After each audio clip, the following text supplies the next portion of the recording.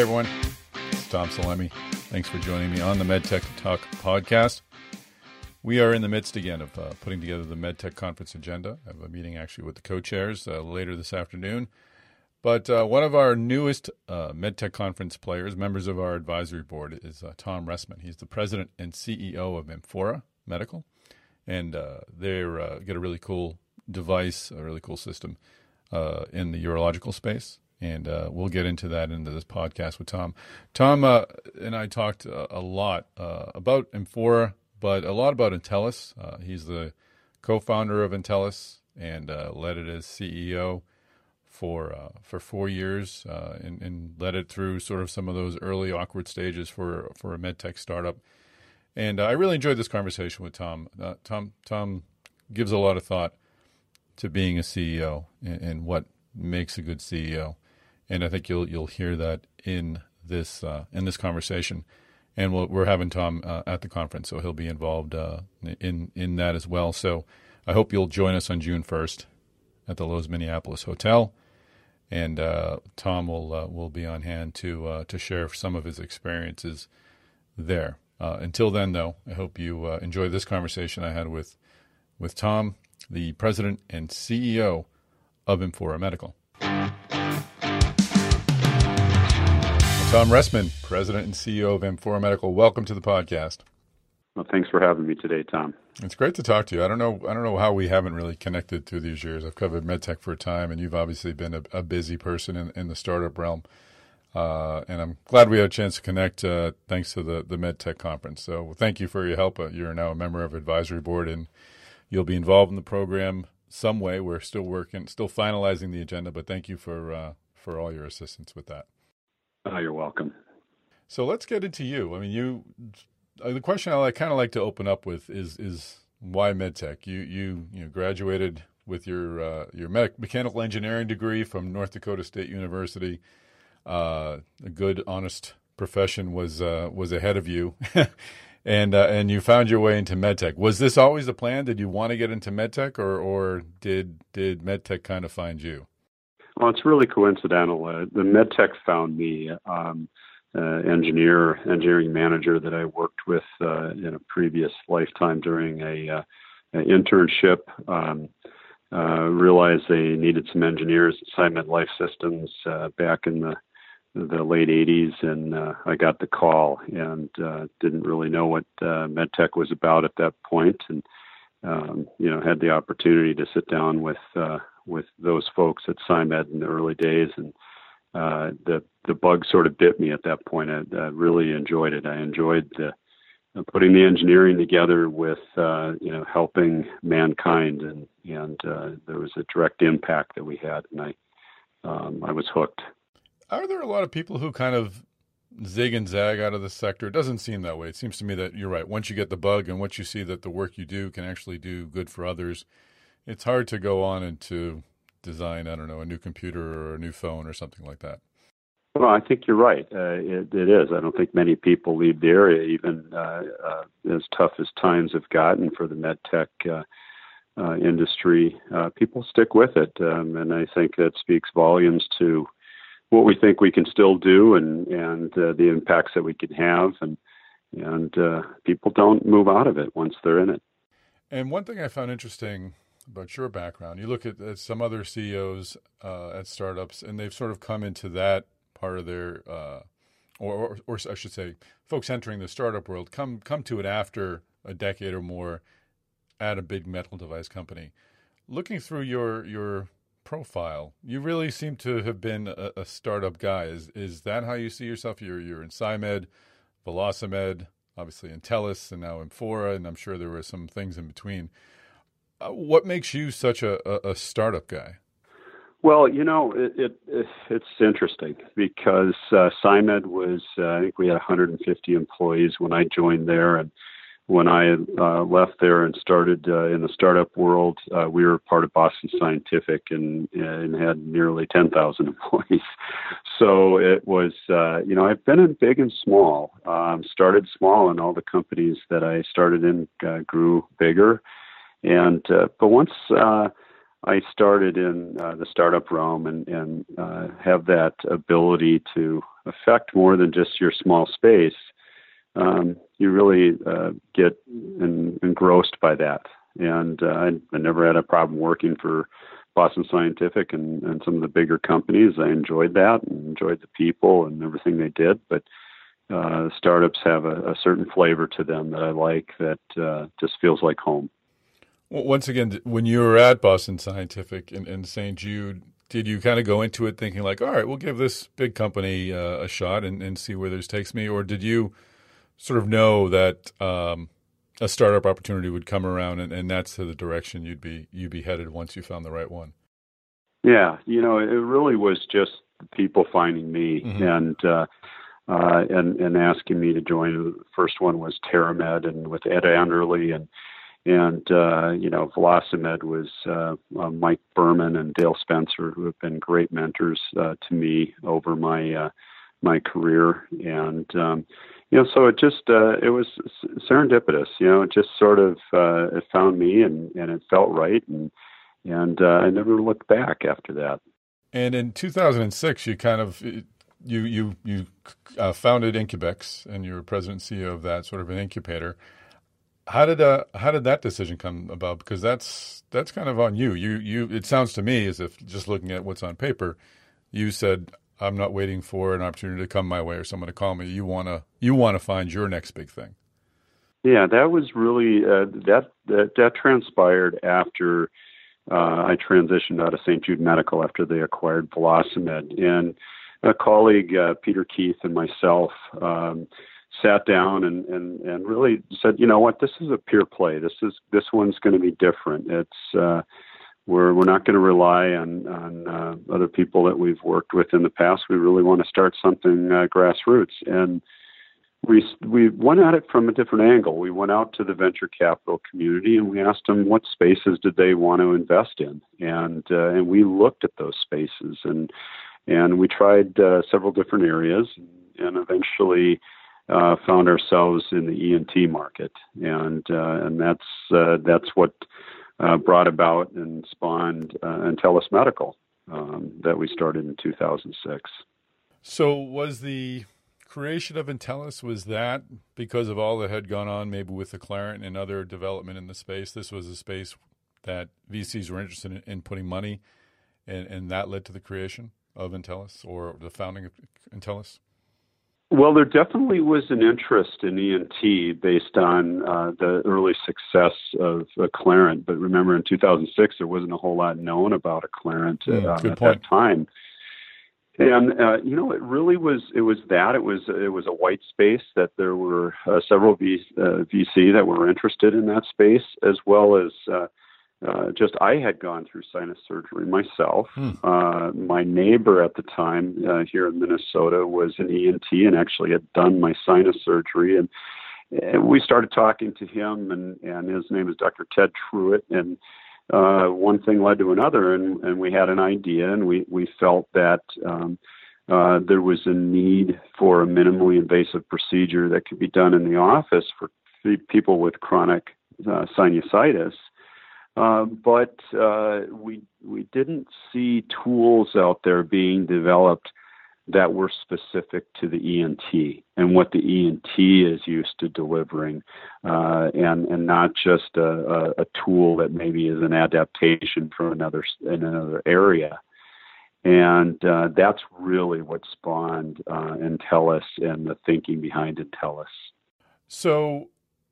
It is always great motivation, I suppose, when you go through a medical procedure and you see the shortcomings, and I'm told it's a very unpleasant, painful procedure, and I'm not sure if was your experience, but that's got to be a wildly motivated experience to having gone through the gold standard yourself.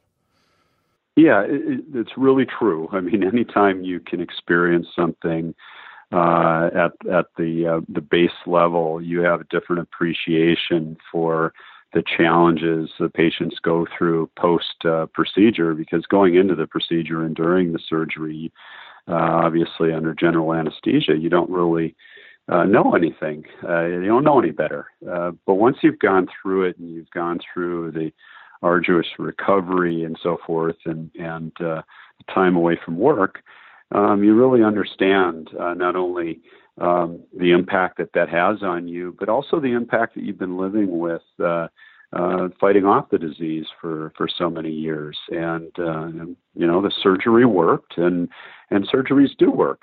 Sinus surgeries do work, but there was definitely a need to get people back to their normal activities earlier following a procedure for their chronic sinusitis, and that's what we came up with.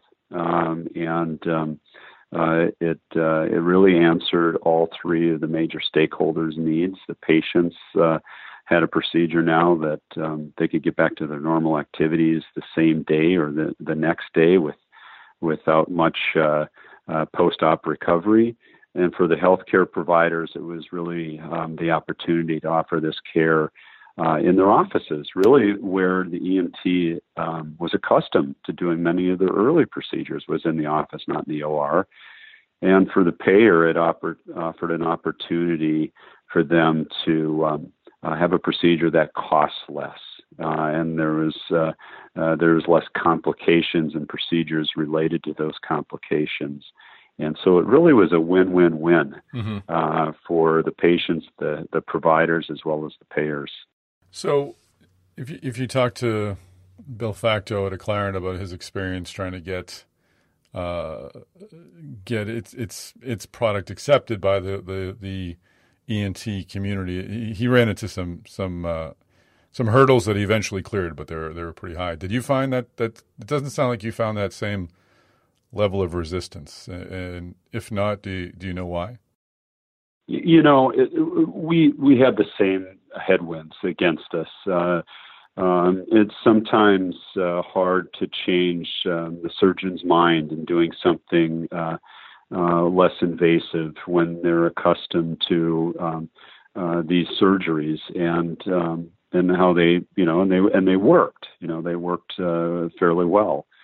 But we found that really getting to know the professional society, the American Academy of Otolaryngology, and the people that were a part of that, and the key opinion leaders, and really explaining to them what it was that we were trying to accomplish, and really working with them to make that happen.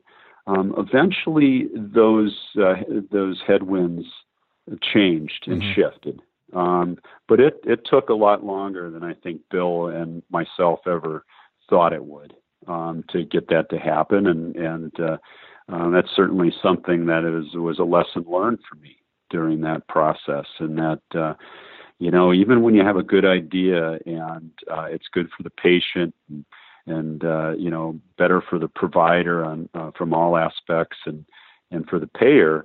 It takes people a while to change, and some specialties are better at that than others. But I think the ENT community overall has begun embracing these less invasive procedures in their clinics.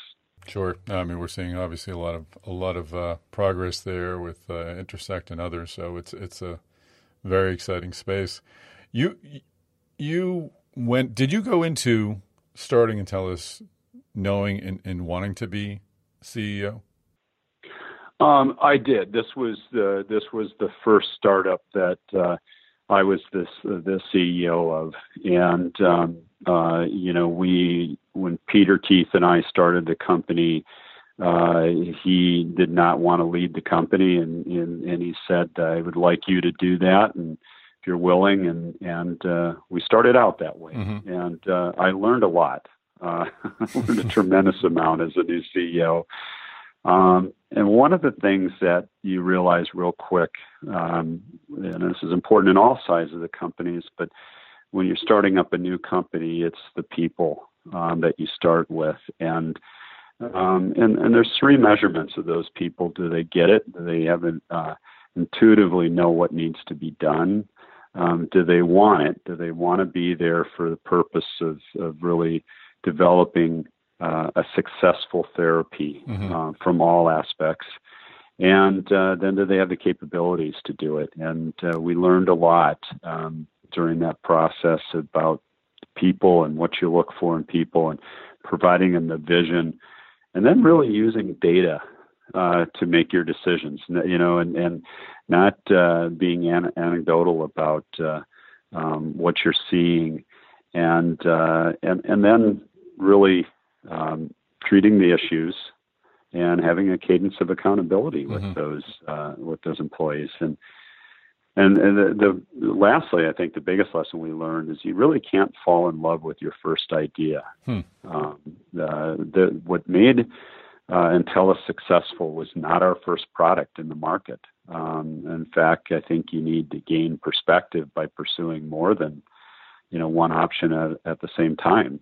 And I think what we learned in Entellus that I'm now using at Amphora is that you have to prototype not only your ideas for products, but also your business. And it really helps for you to gain perspective when you do that with a lot more certainty of what your future might hold for you when you gain that perspective. Those are a lot of great points. Going to the personnel, how did you figure out a way to sort of measure those three qualities, or is it really just a gut feeling about a person? We have. Every company has its core values, and they put them up on the wall. But one of the things I learned partway through Entellus, and that we really leverage today at Amphora, is those values really define the culture of the company. And what I mean is that if you live by those values, and when you're going through the interview process, you're determining through the questioning of those prospective employees really if they hold the same values that you have. And then you get a team that starts with a foundation that what's important to them is important to the company. And everybody's aligned. And once you have that alignment, I think achieving things becomes a lot easier. And that's what we found. It doesn't happen by chance. We have a process that we go through, and it's been successful for us. It was successful at Entellus, and it's helping us immensely here at Amphora. I was going to ask, were your core values at Entellus, are they roughly the same at Amphora, or is each entity completely different and requires completely different values? They're very similar. We have a customer focus with a patient commitment element of that the patient always comes first, a sense of urgency and accountability within the team, of course, things like integrity, but also respect and open communication, and that they communicate in a manner where they explain the information that they're using to arrive at their decisions. And I think that's a very transparent way to communicate, and it's good for the team. And then, of course, a strive to solve difficult challenges in a creative way and be innovative in how we do that. I think is all important aspects to Amphora as they were for Entellus. Hey, everyone, Tom here. I hope you're enjoying this conversation with Tom Ressman. He's a great guy. And I hope you'll join us on June 1st at the MedTech Conference in Minneapolis. For our loyal MedTech Talk podcast listeners, we are offering a discount. Use the MedTech Talk code when you register, and you'll save $200 off of whatever price it is at the time. And right now we're offering a discounted price off our full price. So this would be a great opportunity to save yourself a lot of money. So go to medtechconference.com. Register to attend the June 1st event, and we will see you there in Minneapolis. Now back to this conversation with Tom Ressman. You mentioned letting the data sort of speak for itself. You were speaking specifically about clinical data and testing of products? That's correct. Okay. That's correct, that we make decisions based on facts. Oh, that seems wise. And the last part, which I think is extremely interesting, is the knowing when it's time to pivot. Or change direction. Maybe pivot is too mild a word. What is that process like? Because you're supposed to be the expert, you're supposed to be the leader, you are the leader. But this is kind of a point of vulnerability where you kind of say, look, we were going in the wrong direction before. We need to do things differently to some degree, maybe completely different, maybe just slightly different. Is that a difficult thing to sort of say out loud and to then change the direction of an entity? What is that process like? Well, it is, and it requires leadership at not only at the CEO level, but at every level within the company. Your ability to structure your business and take a step back and see above the organization and see the bigger picture. You can't be a part of a system while at the same time understanding it, right? You've got to be able to step back, and I encourage all of our leaders within the company to take time each day to really take a step back and look at the business and understand, are we going the right direction? And then when you know the right direction, it's important that you, as a team, maintain a level of accountability and a cadence of that accountability and getting things done. And so, and tell us when we took a step back and you look out, 2-3 years from where you're standing, you realize that the product that you have isn't going to probably get you all the way there in the market. It's being honest. It's really being honest with yourself, not keep continuing to tell yourself what you want to hear, but what you need to hear, and listening to your customer. And, it wasn't easy for everybody on the team because it felt like a disfocus of what we were doing.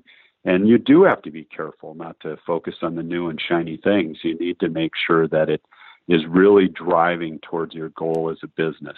And if what you're doing today isn't driving towards that ultimate goal, then you need to make a change. And that comes from leadership. And so I think once everybody in the team understood that we weren't going to meet our goal, then it was quite easy for everybody to align and pivot in a slightly different direction. And that's literally what saved Intellis. That decision 2 years after starting the company saved the company and made it a public company today. And did everybody fall in line with the idea, or did you have to make some changes within the company to maybe there's some people who didn't want to let go? No, everybody fell in line, and that doesn't mean that there was total agreement with it at first. But we have a rule of we have whether it's our weekly meetings or our quarterly meetings, and we decide on a strategy and the techniques to get to that, the goal of that strategy. Not everybody has to agree, but we need to talk about it. We need to make sure everything's on the table. But then when we go out and lead the rest of the company, we all need to be uniform in direction. And that's not a consensus. That's mainly making sure that everybody's voice is heard and that we make the right decision, and then everybody pulls in that direction once the decision's been made. And how far along were you with those products? Because you launched Finesse in 2008 and then Express in 2010. So for a company launched in 2006, it's a pretty rapid commercialization of a technology. Well, it was. And we, like I said, we made that decision essentially in 2008 that we were going to have a new flagship product and have it in the marketplace by 2010. And one of the benefits that you have in the ENT space that we were working in is, you don't need a lot of animal models. It's cadaveric models actually are the best. And so we could do rapid prototyping, rapid testing, and pretty quickly develop the product. And these were considered Class 1 devices. They were surgical instruments. So, the approval time was rather short. And that was the next lesson learned is when the rubber hits the road with commercialization, it starts costing a lot at that point. No, for sure. And then in 2010, you stepped aside as CEO. What was that process like, and how did that come about? Well, it was very easy. So Brian Farley was, I had brought him on to the board at Intellis a year earlier, and Brian had a lot of experience taking a company from, $20-30 million up to $100 million in revenue, and it just made sense. At that time, to me, I made decisions both personally as well as for the company that what I felt was best for the company, and to have somebody that had that experience in leading it, because I think we had a tiger by the tail. Mm-hmm. We had a good product, a growing market, and it just made good sense all the way around. And I was able to convince the board of that, convince Brian to take over, and never regretted it a day since. And now Bob White is leading the company, and Bob's a great leader. I mean, he's done a tremendous job with the executive team that we have put in place there, and they continue to prosper. I think I can imagine what the difference is between a CEO who starts a company or is able to start a company and one who's able to lead it from that point of initial commercial launch to greater commercial success. But can you tell me the difference in is it a different personality? Is it a different skill set? Is one just more entrepreneurial and one is more operational? What is the difference between those two people? Yeah, I think you hit the nail on the head. I think it's one that's more operational and maybe isn't this great innovator, but knows how to run a company and knows how to keep everybody aligned and meeting their goals. I think it's probably the biggest difference. Now, there are rare people that can do both, and I think, but that's the biggest difference mm-hmm. that I see. And that doesn't mean that a young CEO like myself can't adjust to that. I think there's plenty of good examples of that happening. And, and my stepping aside at Intellis allowed me to do some other things that have really grown me as a CEO. I sit on the board of a company that's a private equity funded company through Granite Equity Partners, and the way Granite Equity Partners runs companies and helps them develop as companies has taught me a lot of as not only a director on the board, but also as a CEO. And many of the things that I've learned, since 2010, working with Granite Equity Partners, has made me a much better CEO. And much more capable, on the operations side than I would have ever learned doing it all on my own, or even, riding a shotgun with someone like Brian Farley. Fascinating. Is that something you'd like to do, to have added to your resume? I not only started the company, but I led it to an IPO. Can you have a good life and a good career if you don't do that, or is that on your career bucket list? Well, I think we never know, right? We never know what it holds for us, but I certainly feel capable of taking a company to an IPO state. So if that happens for Amphora, I feel confident that I can bring it to that stage. And that is, it's like saying, would you rather hit the lottery or, hit a home run in a major league ballpark? If you can carry a startup to an IPO, and it's a wonderful thing, and it happens unfortunately more or less frequently than it did, but it did happen with Intellis, and let's talk about Amphora. Maybe this is the next. How did you did Amphora find you, or did you find Amphora? How did you get together? Well, the investors that were looking at Amphora came to me, along with the two founders, Danny Sachs and Ed Lofka, and they knew me through Mike Berman.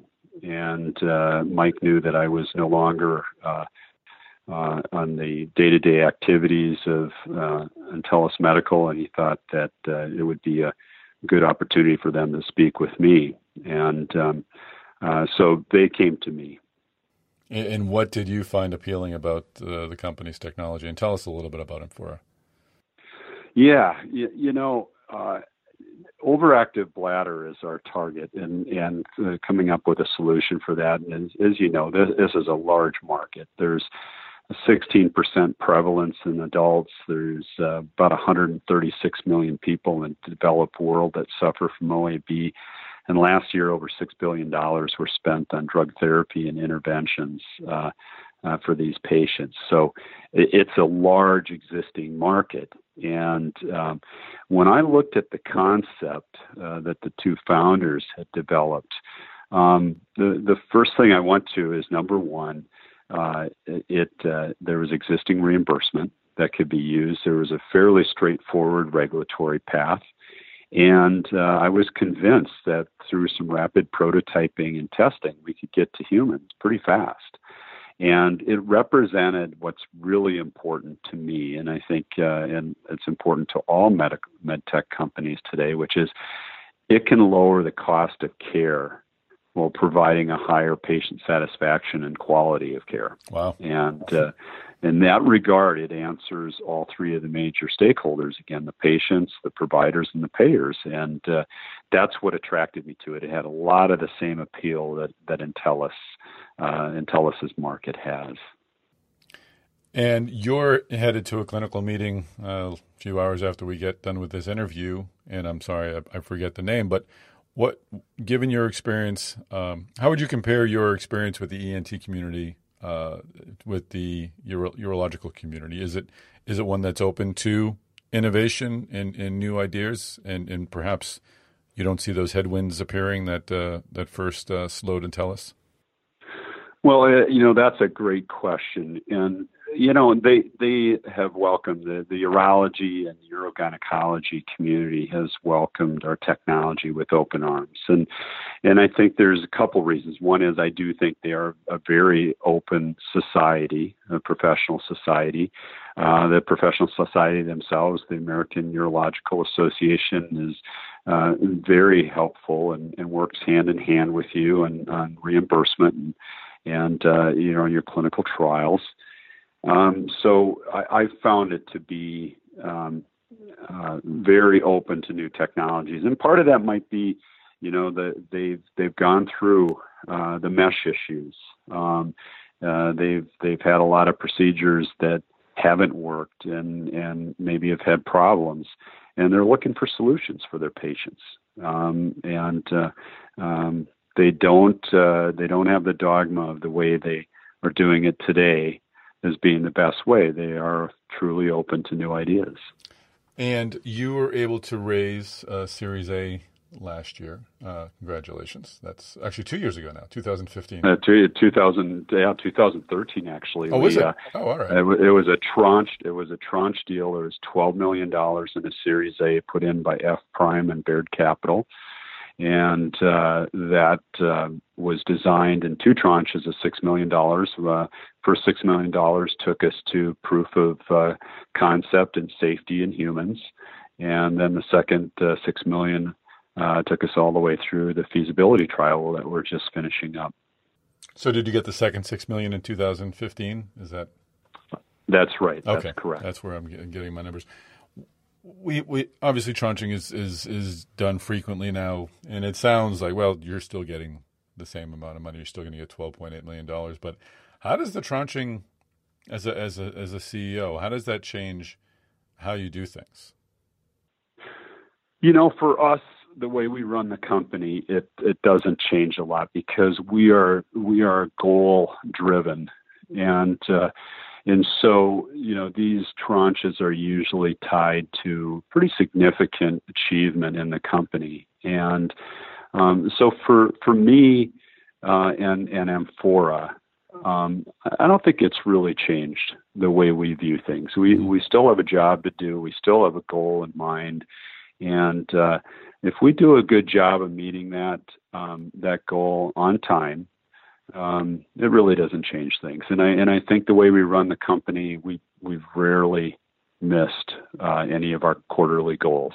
And it's because of the cadence of the employees and and their accountability and the way they communicate and their focus. How many employees do you have now?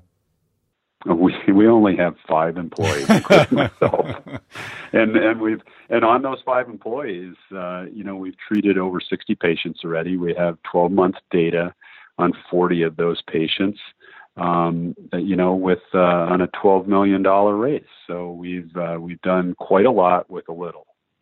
I assume you're working with contractors and such? Yes. Yeah. So most of our executive team is our contract work. Interesting.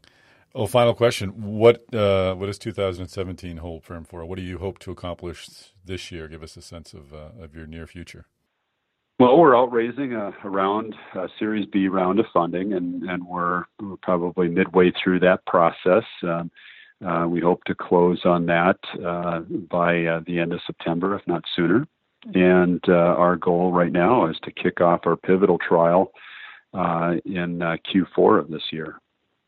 What would be a good word to describe the fundraising climate in this day? A good word to describe it would be there's not many early stage investors. That's too many words, Tom. Okay, but we'll let it go. Let it go. But it's a tough environment. Yeah. We Entellus, we raised funds through the period after 2008, and it was tough then. And I don't think it's fully recovered from that, Tom. I think that many investors that would say they're early stage, probably aren't. And so as you're out working with them, you find that out early. But I'll say this, that the investors that are out there that are still investing in the early stage are really good. Mm-hmm. They get it. They get through the process very quickly and well, and I've really enjoyed it. Quite honestly, I think it. They want to be there. They know the spaces. They're well read on them, and they make it easy for you. Well, that's good to hear. We'll hope to highlight some of those at the MedTech conference, and I'll now let you know and let you go. I know you have a plane to catch. I appreciate the insights. I learned a lot, and I look forward to working with you on this conference. Well, thanks, Tom. I appreciate it. And that is a wrap. Tom Ressman, thanks so much. I really do enjoy talking about the process of starting a company. And I especially enjoy those conversations when the person has given it as much thought and consideration as you clearly have. So thanks for sharing your lessons and your takeaways from your successes at Entellus and now Infora. And of course, thanks for your help on the MedTech conference. I really look forward to working more and more with you going forward. MedTech Talk podcast listeners, I hope you enjoyed this conversation as well. Thank you for joining us. If you did enjoy it, please give us a nice ranking rating on iTunes. Leave a comment, and most importantly, though, tell your colleagues. If anyone enjoys MedTech and innovation in MedTech, I hope they will enjoy this podcast, and we'd love to have a larger MedTech Talk community. And as a thank you for listening, of course, as I mentioned at the break, when you register to attend the MedTech conference on June 1st, use the MedTech Talk code, and you'll save yourself a couple $100. And that's it. Thanks for joining us. Go to medtechconference.com. Register to attend the MedTech conference, and we will see you in Minneapolis.